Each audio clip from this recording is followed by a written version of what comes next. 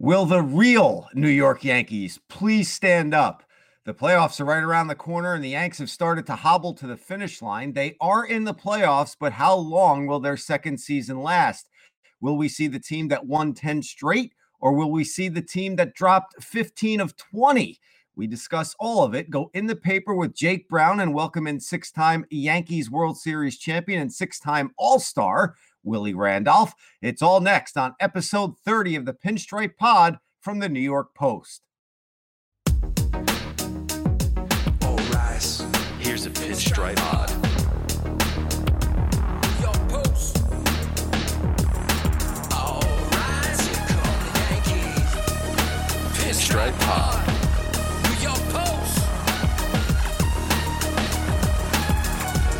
Welcome back to the Pinstripe Pod, our New York Yankees podcast from the New York Post. We are winding down the stretch before we bring you postseason Pinstripe Pods. I'm your host, Chris Sheeran, alongside my co-host, four-time Yankees World Series champion, Jeff Nelson. Follow us on Twitter. I'm at Chris Sheeran, yes, and Nelly is at NYNelly43. If you are tuned in right now, do us a favor, head into Apple Podcasts, give us a 5-star rating, and write in a nice review. We appreciate your support in our debut season and look forward to continue to bring you 2 episodes a week during the Yankee playoff run. Joining Nelly and I in episode 30 of the show is number 30 himself, former Yankees infielder and coach Willie Randolph. But first, let's bring in our deprived Met fan producer, co-host of the Post Mets podcast, Amazing But True, Jake Brown, as we get into the biggest Yankees headlines in the paper. It's nice to talk about the postseason because I don't know what that looks like. As the Mets, another year, another under 500 season. I'll be drinking heavily in the month of October. But this show, Mets fans are like Groundhog Day. It's like Groundhog Day. Yeah, every year, same thing. It's the pandemic's been Groundhog Day, and the Mets fans Groundhog Day. But the Yankees guys will start off with this. We're crushed on Wednesday, 14-1. Now, listen, if the Mets have playoff hopes, you guys got to sweep the Marlins, and the Mets got to win out. There's about 10 things that need to happen, but we'll need some help from you guys. The Yankees were crushed 14-1. Masahiro Tanaka's final start of the regular season. But was that Tanaka's final regular season start in a New York Yankees uniform? Well, first and foremost, let me start with this. You're out, Tom. That's all I'm saying about your Mets. You're done. You're out. Listen, I'm just saying mathematically, if we're doing the math, they're not out. But yes, they're done. You're out as the consigliere over here. Yankees crushed Wednesday, 14-1. Was it Tanaka's final regular season start as a Yankee? I don't think so. And I'll bring up another former Yankee and a countryman of Masahiro Tanaka, Hiroki Kuroda. He signed 3 one-year deals with the Yankees, and they were very successful deals for him. I believe the first one was $10 million, and then he got a raise the next year to $14 million, and then his last one, I believe, was $16 million. And he was a great Yankee pitcher down the stretch of his career. I think he was 36, 37, and 38 years old. He was that stopper that the Yankees needed when he was on the team. And I think the way you have to look at this, Nelly, is that the Yankees are probably going to offer Tanaka the qualifying offer after the season's end, and it's probably going to be around $18 million. I think you want to keep the guy around just for his postseason numbers. He's 5-3 with a 1.76 ERA in the postseason. Based on Tanaka's elbow and how it's been iffy since he hurt it back in the first year of his contract in 2014, does he take the qualifying offer, and does he want to stay with the Yankees? Does he want to test the market? I think he comes back with the qualifying offer, and I think that's the safest bet for the Yankees with Tanaka moving forward. If they offered him the qualifying offer, he's probably definitely going to take it, because I think other teams are going to look at that elbow, and he's probably not going to get very many offers. If he does, it's going to be a really low ball offer if he decides to go out. I'm kind of on the fence of whether he comes back or not, only because of that elbow. It's been able to hold up thus far. Might be a matter of time before that thing breaks down, and it might be 2021. You look at some of the starters are out there. They're really not a whole lot of quality guys on the free agent market in 2021 to go out and try to, besides Bauer. And do you want to go that direction? I mean, he brings a lot of excitement. I mean, he's a good pitcher, but at the same time, do you want that media stuff going on in New York? I mean, I don't know if you want that headache. He struck somebody out yesterday, and he walked off the field like the MMA fighter. I'm drawing a blank blank. Well, I saw him pop a beer can, he strikes somebody out and all of a sudden they pop, whether it's a soda or beer or whatever it is, and he drinks it. I mean, he's an interesting guy. I mean, he can back up a lot of stuff that he talks. But to me, if they don't bring him back, I think they go out and make a trade with someone. I think that's their best bet as far as getting someone, maybe not the quality of Garrett Cole, but somebody that's maybe a number 2 starter, because you're going to have Severino back. I mean, we talked with Bob Lorenz on Monday about this, and if it's a team-friendly deal, maybe they do that. But I don't know. I don't even know if they go with the qualifying offer. $18 million for someone that may be able to break down immediately. Maybe that elbow winds up going. I mean, his stuff is definitely diminishing. I mean, you look at last night. We've been saying that for 6 years. Everything's up in the zone. He's not throwing it hard. He wasn't throwing his fastball inside yesterday. And if that fastball's out over the middle of the plate, it's meatballs, and that's what happened yesterday. I think it's going to depend on his postseason performance. I agree. Uncle Stevie might be in the bidding for Trevor Bauer as well as the richest owner in baseball. So it's nice to have some money here. That would be perfect for the Mets. Yeah, the Mets need some antics. Yeah, we went from the dollar store to the Gucci store in a heartbeat. It's a beautiful time. After seemingly being a lock for you guys, and you guys talked about in the last show, 90% chance that you play the Twins.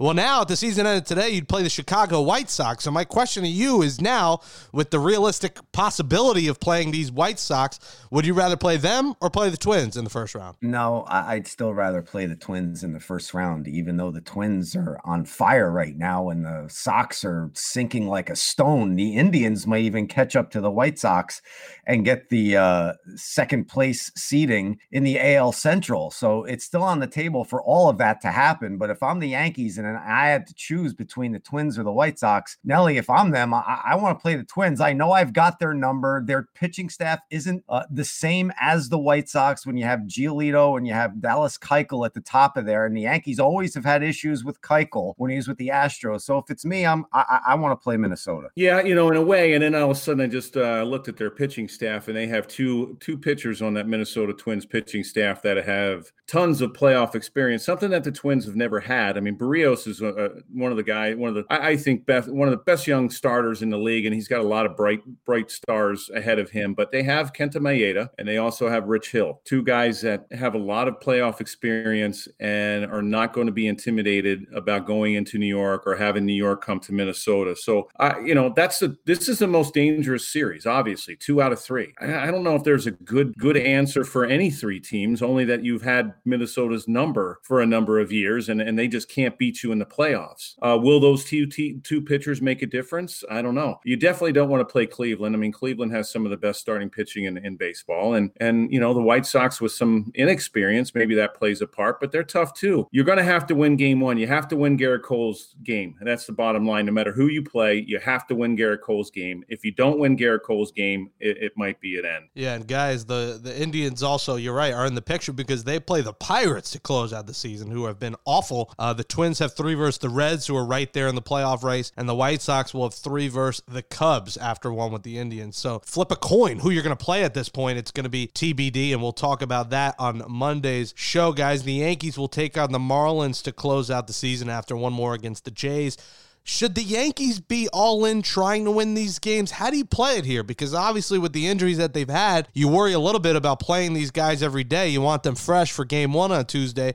How do you play it? Are you all in or are you resting guys? I'm not a former player. Nelly is. I'm going to defer. I'm going to actually pass the buck here, and I'm going to go to Nelly, and I'm going to ask him. You were a top-of-the-line reliever, Jeff. So would you rather not pitch, or would you rather pitch and get yourself ready? Now, look, if you've been overworked, I get it, and you want some rest. But if I'm Aaron Judge, I want to be in the lineup every day. That's just me. I don't want to go into the playoffs having 2-3 days off. I want to go into the playoffs getting my timing back in the batter's box. If you want to give guys half days off as a DH, fine. But to me, I need to know from a former player. That's why I'm deferring to you. What would you do, Nelly? Well, the season's they're going to have 1 day off. That's Monday. And then they're going to start. The American League starts on the 29th and the National League the 30th. So I think out of fairness for the National League, I think you still go all in. There's still some answers, I think, for me, for the Yankees going into the playoffs. You have Aaron Judge and Stanton. I think they have to play all 3 days. And if they do a half a day on Sunday, which is fine. If they want to give them off on Sunday, that's fine. But Friday and Saturday, they have to play. I think some of the bullpen guys, Ottavino, he's got to see a couple days and get ready for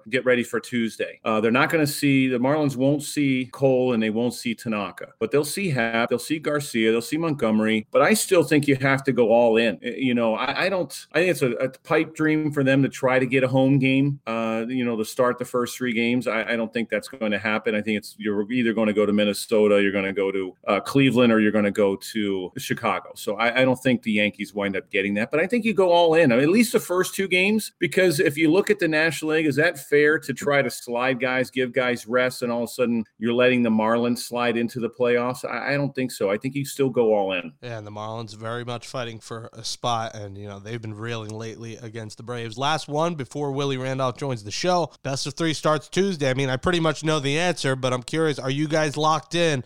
Game 1, Cole. Game 2, Tanaka. Game 3, Happ. Yes, locked in, loaded. I don't care what Happ does in his last start. He's earned it. Ever since his first 2 starts in this shortened season, he's turned it around. He's pitched well. He's a vet. I want a vet out there. I do not want, because that would be the deciding Game 3, and I wouldn't want to put a Deivi Garcia out there in a clinching game one way or the other and put all that pressure on a rookie. We could wax poetic, Nelly, about how he's looked and how he's looked very calm on the mound, but it's a different scenario when you're battling for your playoff life in Game 3 of a best of 3. So for me, it's Cole, Tanaka, and Happ. Yeah, I mean, if you look at obviously, I think because Game 1 is the most important. I mean, in 2 out of 3, you have to have your best guy out there, and that's going to be Garrett Cole. So you have to win that game. If you don't win that game, like I said, I think it's going to be a tough series for the Yankees to try to win 1 out of those next 2. Now, if you look ahead, say the Yankees get past that first round, Garrett Cole's still not going to be able to pitch in Game 1 of the division series because there's only 1 day off, and that's a travel day to get out to California. There's a decision right there. If you can win the first 2, and then you can start Happ Game 1, and then Cole Game 2, but there's only 1 day off, so your best guys won't be pitching Game 1 in the division series if they go ahead. So Cole's by far the Game 1 pitcher in the first series. All right, that'll put the long microphone, Bob Barker microphone, away in the stash. That is the swan song of In the Paper, because coming up, it'll be playoff time for the Yankees. And coming up next on the show, a rare guest with more rings than Jeff Nelson. He's got 6 of them, not 4, Willie Randolph. Joining the Pinstripe Pod now is a former Yankees infielder. He's a 6-time All-Star, 5 of them coming with the Yanks. He played 13 seasons with the Yankees from 1976 through 1988.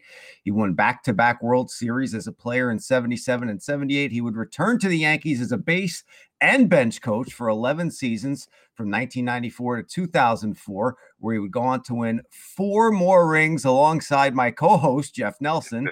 We all know the years, 96, 98, 99, and 2000, and 6-time World Series champion, Yankees great Willie Randolph. How was that introduction, Willie? Did I nail it? Wow, you are very thorough, I'm telling you. I have a long resume, and sometimes I get oh, just Google me. No, I'm not even going to go through it. Just Google me. That's all. You get all the information. But it's great to be with you guys. Great to be here, man. It's great to have you, and I don't need that long introduction. I know who you are. You're the reason why I became a second baseman. It's such a pleasure to have you on the podcast. And let's start, since I brought up the late 90s with Nelly here, just some memories about coaching on those teams with Nelly, and how was Nelly as a player, Willie? You don't have to sugarcoat it, Willie. You don't have to sugarcoat No. I'm going to tell it like it is, because, I can do that now. It's tape, so you can always edit it out.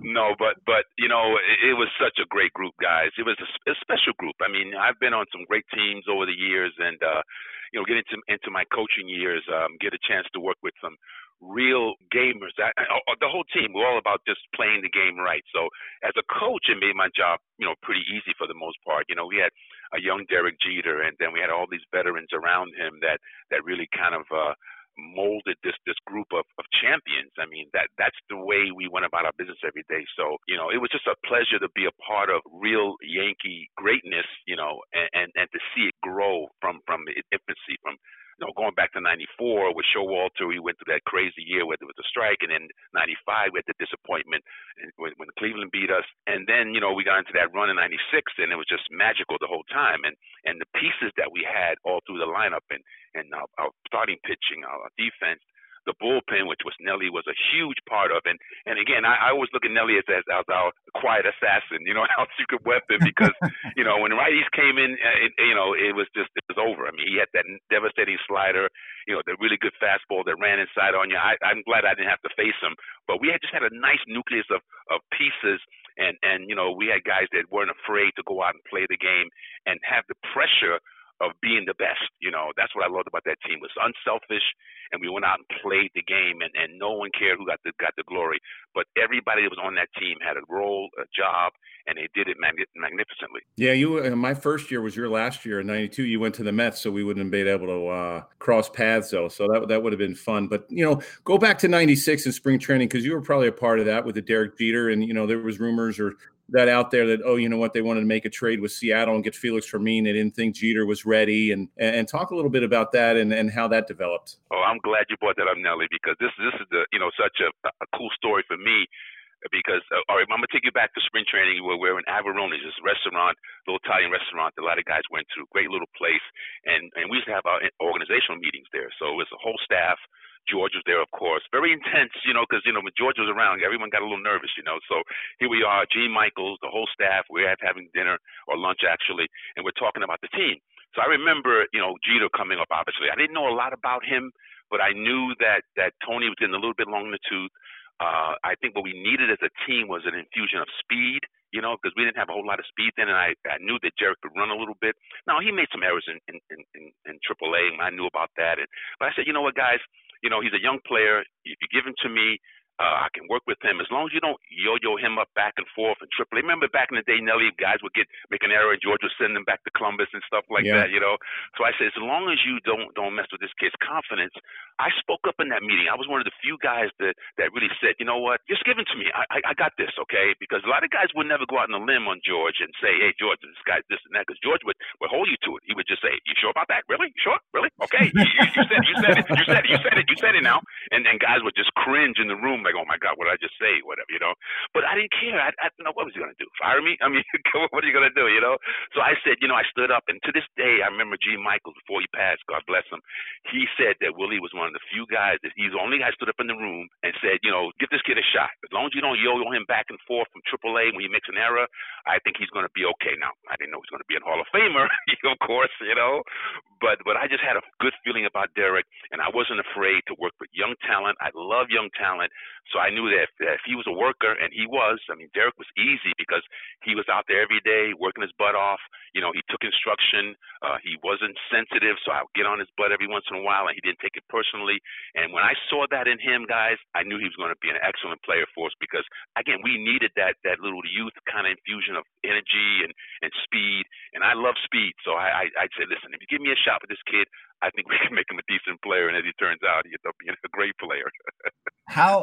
Let me take you back 1 year earlier, Willie, when Don Mattingly was still with the team as well. And Derek got a cup of coffee here and there with the 95 team and around for the playoff loss, of course, with Seattle after winning the first two games at the stadium. And then who was there? Who was in Seattle? Yeah. We know. But how instrumental was having Donnie around too? I mean, I know you were in 96, but being around Donnie in 95, what did that mean for Jeter's development? Oh, it was huge because, everyone gravitated towards Donnie.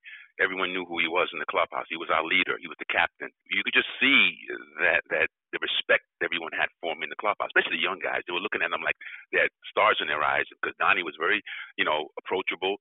And he loved to work, and the example that he set for the young players in the cage, on the field, and Donnie, he didn't say a lot, but if he give you that look, then you knew you had to get in line. So I thought he was excellent for the young players. And what made that even more special that year is that the young players like Posada and Jeter and some of the guys that were in the clubhouse when we lost in '95, I remember the look on their faces when we walked off that field devastated. I mean, we could not believe we had lost that series. And I remember standing on the bench watching as Jeter and a couple of guys were sitting there.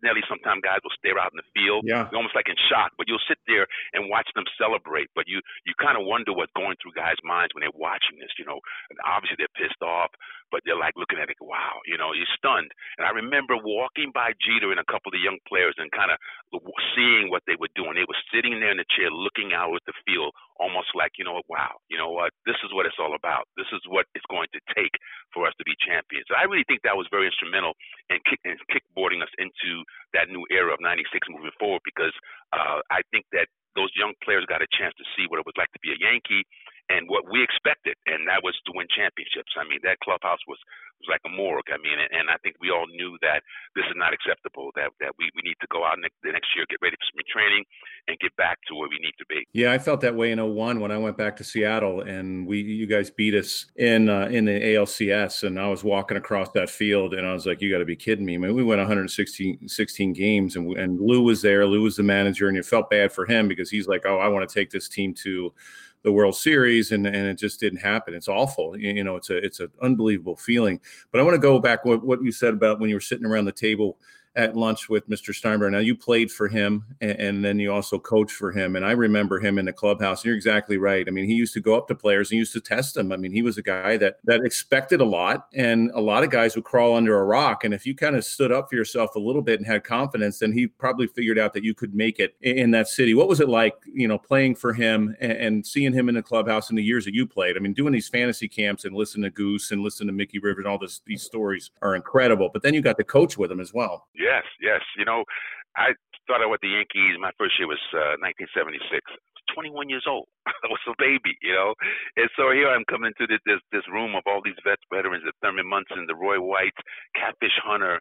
The year later, Reggie came in. We had a great group of veteran players. So I was always seen but not heard, okay?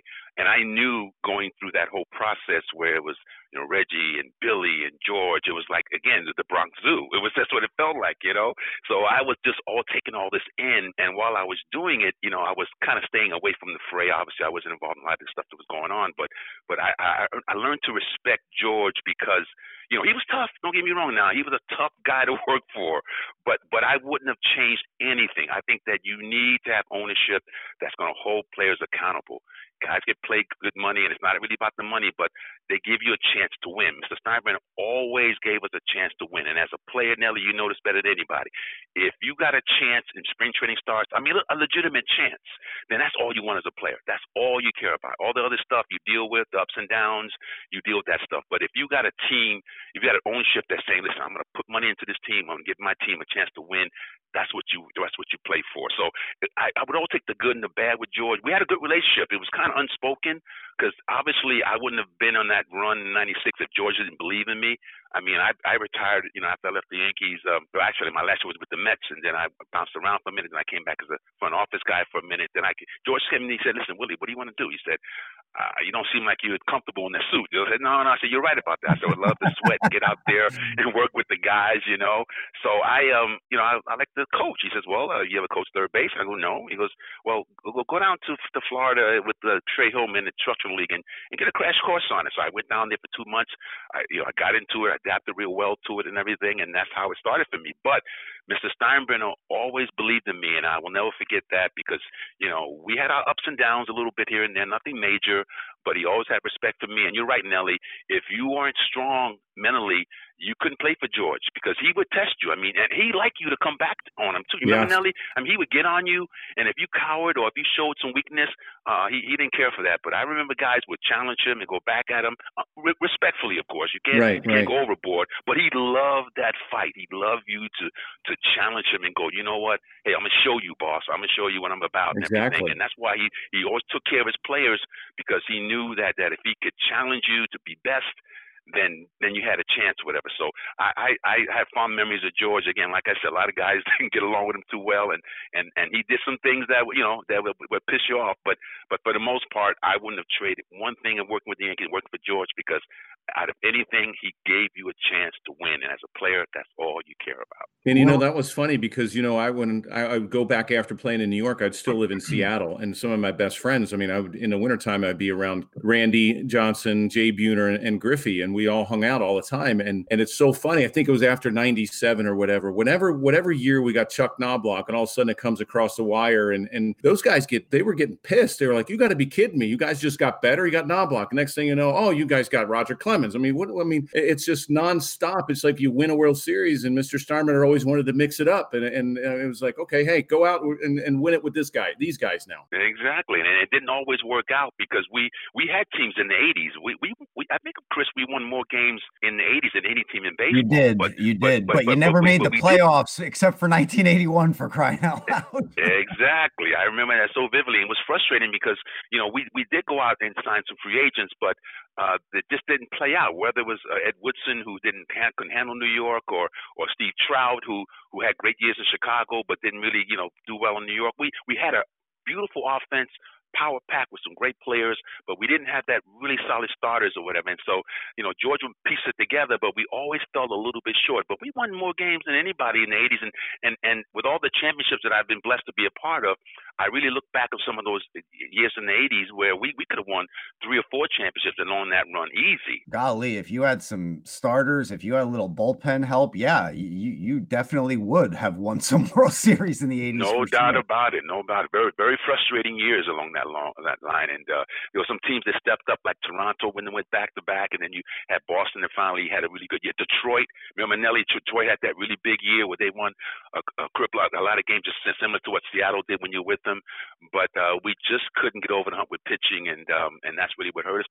But George always, again, even in the '80s, he always gave us a chance to compete. Well, the parallel, Willie, which is weird, everything that we've been talking about, especially the Jeter stuff, the parallels between you and Derek and how your career started it's mind-blowing. You come over from the Pirates in 1976. You're 21 years old. You grow up in Brooklyn. You're back in New York with the New York Yankees, and you're in the World Series against the Big Red Machine your first year in New York, and then you win in 77 and 78. What is that whirlwind like for you, coming back to New York where you grew up and then being in that whirlwind as a 21-year-old? That's exactly what it felt like, Chris, being in a whirlwind. It was like almost like a dream. Yeah, you got to imagine. I grew up in the sandlots of New York, Brooklyn, New York, playing with my friends and going to high school, junior high school. I was more of a Met fan back in the day because I was really a National League fan. I loved the National League game, but I watched a lot of Yankee games. I went to Yankee Stadium, Shea Stadium. So here I am, 21 years old, playing in front of my family and friends and all my buddies in high school, and they're like looking at me like, "Are you kidding me right now? You play for the Yankees? You got to be kidding me!" And here I am, the first 3 years in the big leagues. I'm playing in the Big Apple on the biggest stage, and those Octobers were magical. Just you could feel the briskness in the air, and just the old Yankee Stadium was nothing like it, guys. Come on, Chris, you remember how old Yankee Stadium was, man? It was like, I remember. Trust me, it was magical. It felt like you were in some type of dream, and I was able to be on that run with those great players who taught me how to play the game. I always give kudos to guys like Thurman Munson, the captain. I talk about Chris Chambliss, my first roommate. All these cats, took me under their wing as a young player. They saw that I could play. They knew I had talent. And I brought a certain element along with Mickey Rivers of speed. I go back to that speed because we had great play. We had a nice nucleus, but we needed that infusion of aggressiveness. And Billy Martin was that type of manager. He loved the fact that he would turn us loose, and I stole 30-something bases and Mickey stole 40 or whatever. That really gave us a new look for the Yankees with the power that we had. So, but getting back to those days, I reminisce a lot, and it's almost like it was yesterday, guys. I can just almost feel the atmosphere, and really looking at those times, how blessed I was to be playing in front of my mom and dad and all my friends and all my cousins and aunts and uncles. It was magical. That's what it felt like. It felt like you were in some type of Field of Dreams movie or something like that. What was it like to play for Billy? I saw that like E60 thing on Billy Martin, and obviously off the field and some of the annex, but they said he was a really, really good manager. Yeah, I thought he was strategically as good as they come. I mean, Billy would let his ego get in the way sometimes and match up with the other guy, whether it was Earl Weaver or Gene Mock, and sometimes he'd get a little out of sorts a little bit. But Billy Martin to me, albeit, guys, as you know, because he would self-destruct, he was the best manager for the team because he made you feel like it was us against the world. Literally, and a lot of teams didn't like the Yankees anyway, but Billy really fed into that. I was fortunate, guys, because Billy took a liking to me right away. Maybe it's because we were both second basemen and we were tough street kids and stuff, and he saw something in me, and we hit it off right away. Now, having said that, there was a lot of players that didn't get along with Billy too well, and that was not a good thing, okay? Because he could be tough on his players, but he was similar to George in a lot of ways. If you put the team first and you played your butt off every day for him, Billy would give you the shirt off his back. But if things got a little sideways and a lot of things happened in the clubhouse, Nelly, as you know, Billy was not fun to play for. But I think Lou learned from him. I think yes. Lou learned from Billy because I played for Lou and he was like the same way for a while. I mean, if he liked you, and then I was the same way. I mean, I still today from playing for Lou out in Seattle, I tell him, I said, you know what, playing for you gave me a chance to have success in New York because he's tough. I mean, he was tough to play for, but if you accepted him in the right way, then you would have you loved him. That's right. As long as you were accountable every day and you played hard and put the team first. Lou and again, Lou's another guy that I mentioned, guys like Roy White and Chris Chambliss, Thurman Munson, but Lou was very instrumental in my career too. He was a teammate, obviously. He was my general manager. I mean, he was my manager. So I've known Lou forever, and his attitude of being aggressive rubbed off on me. I mean, just the way he hit. We would talk hitting for hours, having a beer, on the bus or on the plane. So Lou was very similar in my life too. But you're right, Nelly. He was very similar to Billy, but these were the guys that molded me coming up through the system. And like I said, Billy was the kind of guy that, he would, self-destruct, off the field, or he would get in fights with George and stuff, but he would get the most out of his players for a year or two, and then things would change, and then he would come back. He'd come back again, and then he'd come back again.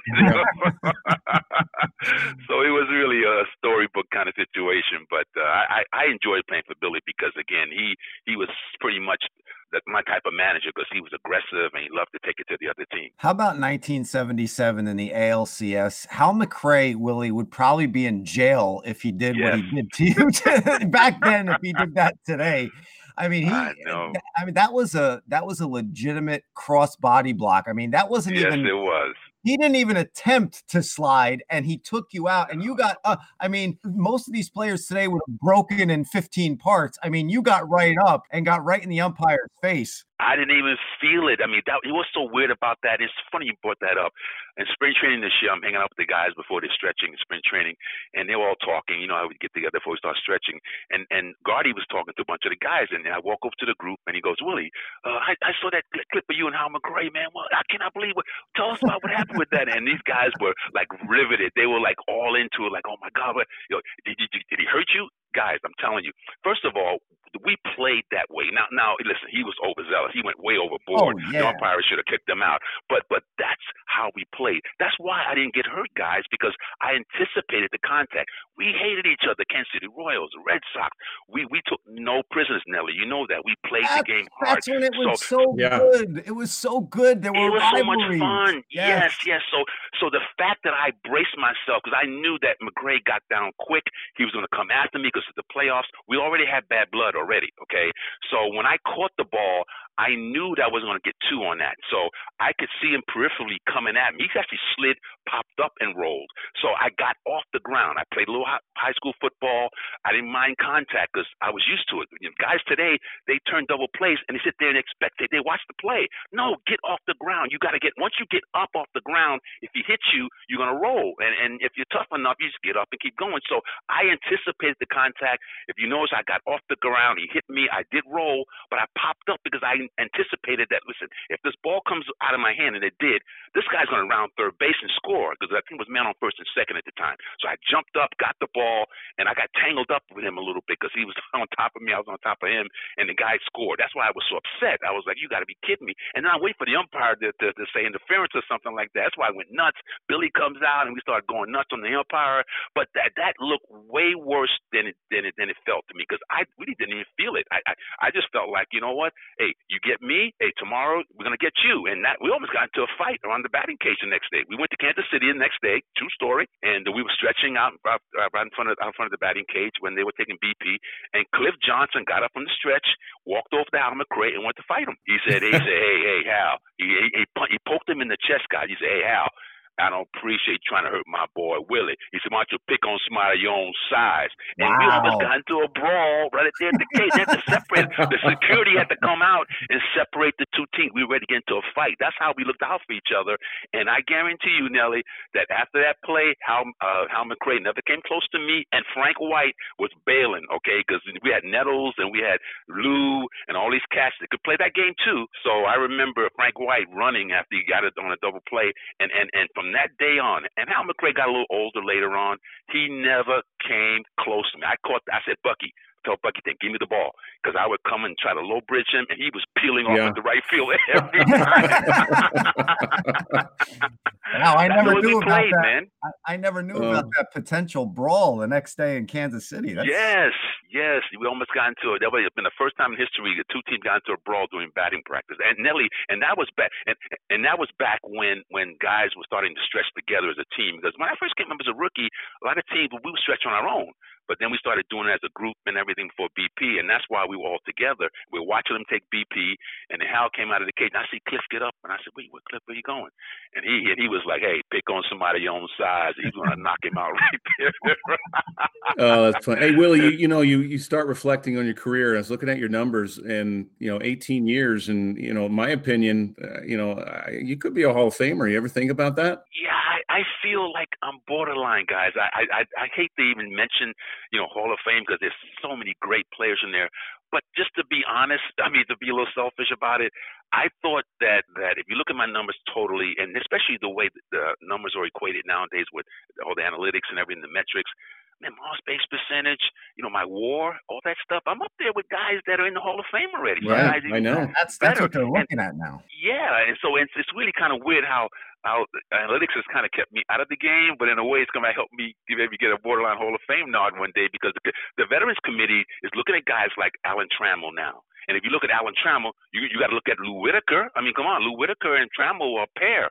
And if you look at Lou Whitaker, if he gets in the next year or so, then you got to look at me, because he was my contemporary, Frank White, all those cats. So I always felt like I didn't get a lot of attention because I wasn't a big, media guy. But if you look at winning baseball or being a part of winning baseball, setting the table for the big boys, scoring runs, stealing bases, I was the best at that for about 10 years or so, And so I never look at personal stuff for me, but if you look at my total game, defense, base running, hitting, walks, I had over 1,200 walks. That's crazy. 1,200 walks for a little line drive hitter. You led the league one year. Yeah, I had 119 walks. That's crazy. I mean, I'm not going to scare anybody. I'm not a home run hitter, but I knew how to hit. I knew how to get on base and set the table for the big boys. I took a lot of pride in that.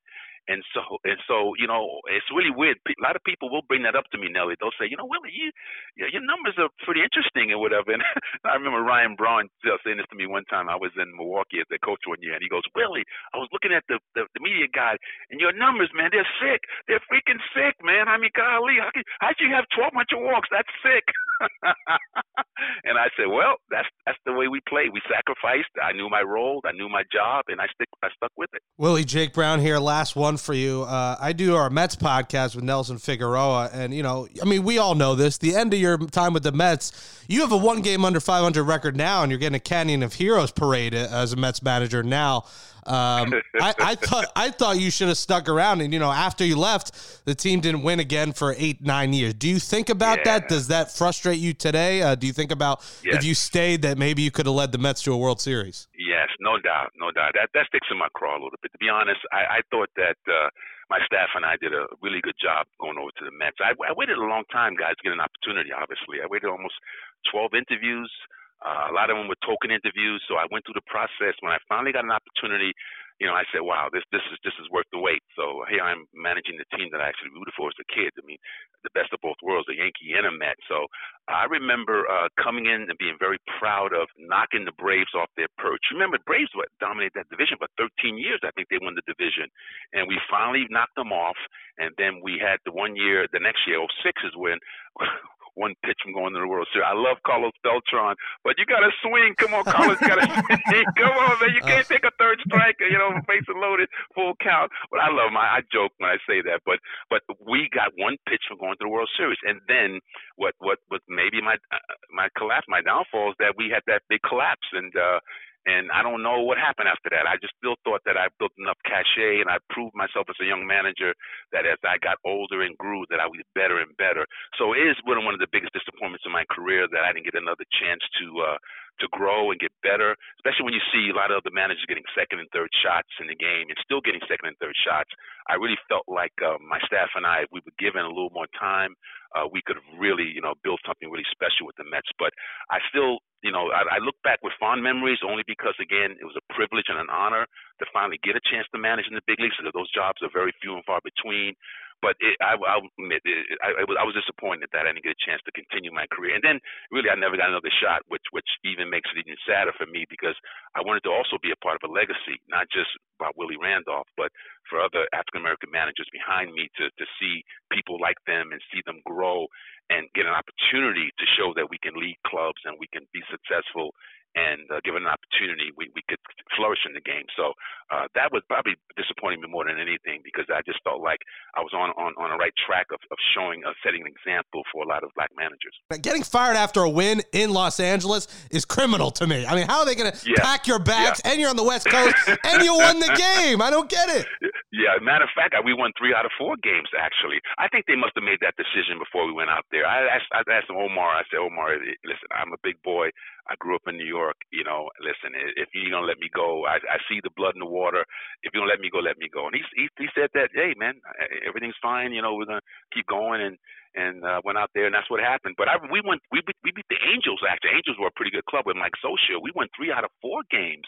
So I got back to the clubhouse, and one of the guys came and said, hey, what are you doing after the game tonight? I said, well, I'm going back to my room and have a beer and relax. He said, well, go by Omar's room. And I said, uh-oh. And I'm thinking at the time, guys, that because it was Rick Peterson, his head was on the chopping block too for a while there. So I thought maybe I'm thinking to myself, I gotta save Rick. I gotta find feel they're gonna whack Rick here. So I said, let me see if I can talk someone out of it. Little did I know, I was the one that was being whacked. They better flew you private on the way home and give you like caviar. Jesus Christ! I mean, come on. No. Rick Peterson and I came back on that flight, and we had a martini or two. That's Willie, let me just wrap this up by asking you: Have you left managing in the rear view? Because I think you do deserve another chance, and I think you should be on the bench again. But that's entirely up to you. Would you even be interested in going back now? Wow, that's an excellent question. For so many years, I've held on to that dream, that opportunity, but I don't know, guys. I really feel like that ship has sailed because of the way the game has changed. It's evolved into a new group of general managers. A lot of the analytic guys are taking over the game for the most part. You look at in the coaching ranks, there are not many guys that are even coaching. I mean, these are solid baseball coaches that played the game, and even they're not getting a shot. So I would love another opportunity, but I used to maybe sit up at night thinking about it, maybe.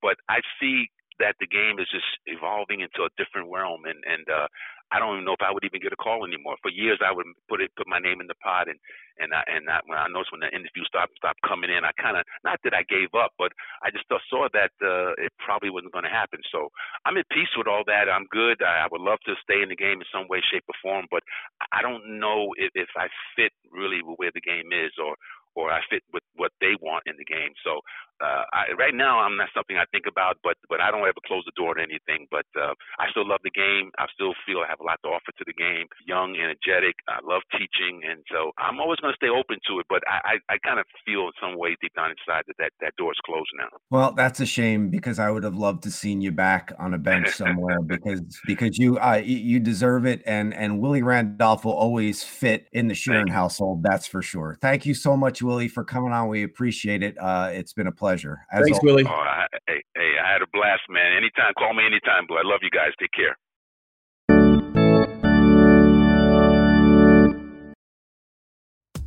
That's a wrap for episode 30, the Willie Randolph edition of the Pinstripe Pod, our New York Yankees podcast from the New York Post. Thanks to Jake Brown and Sarah McCrory for producing the show.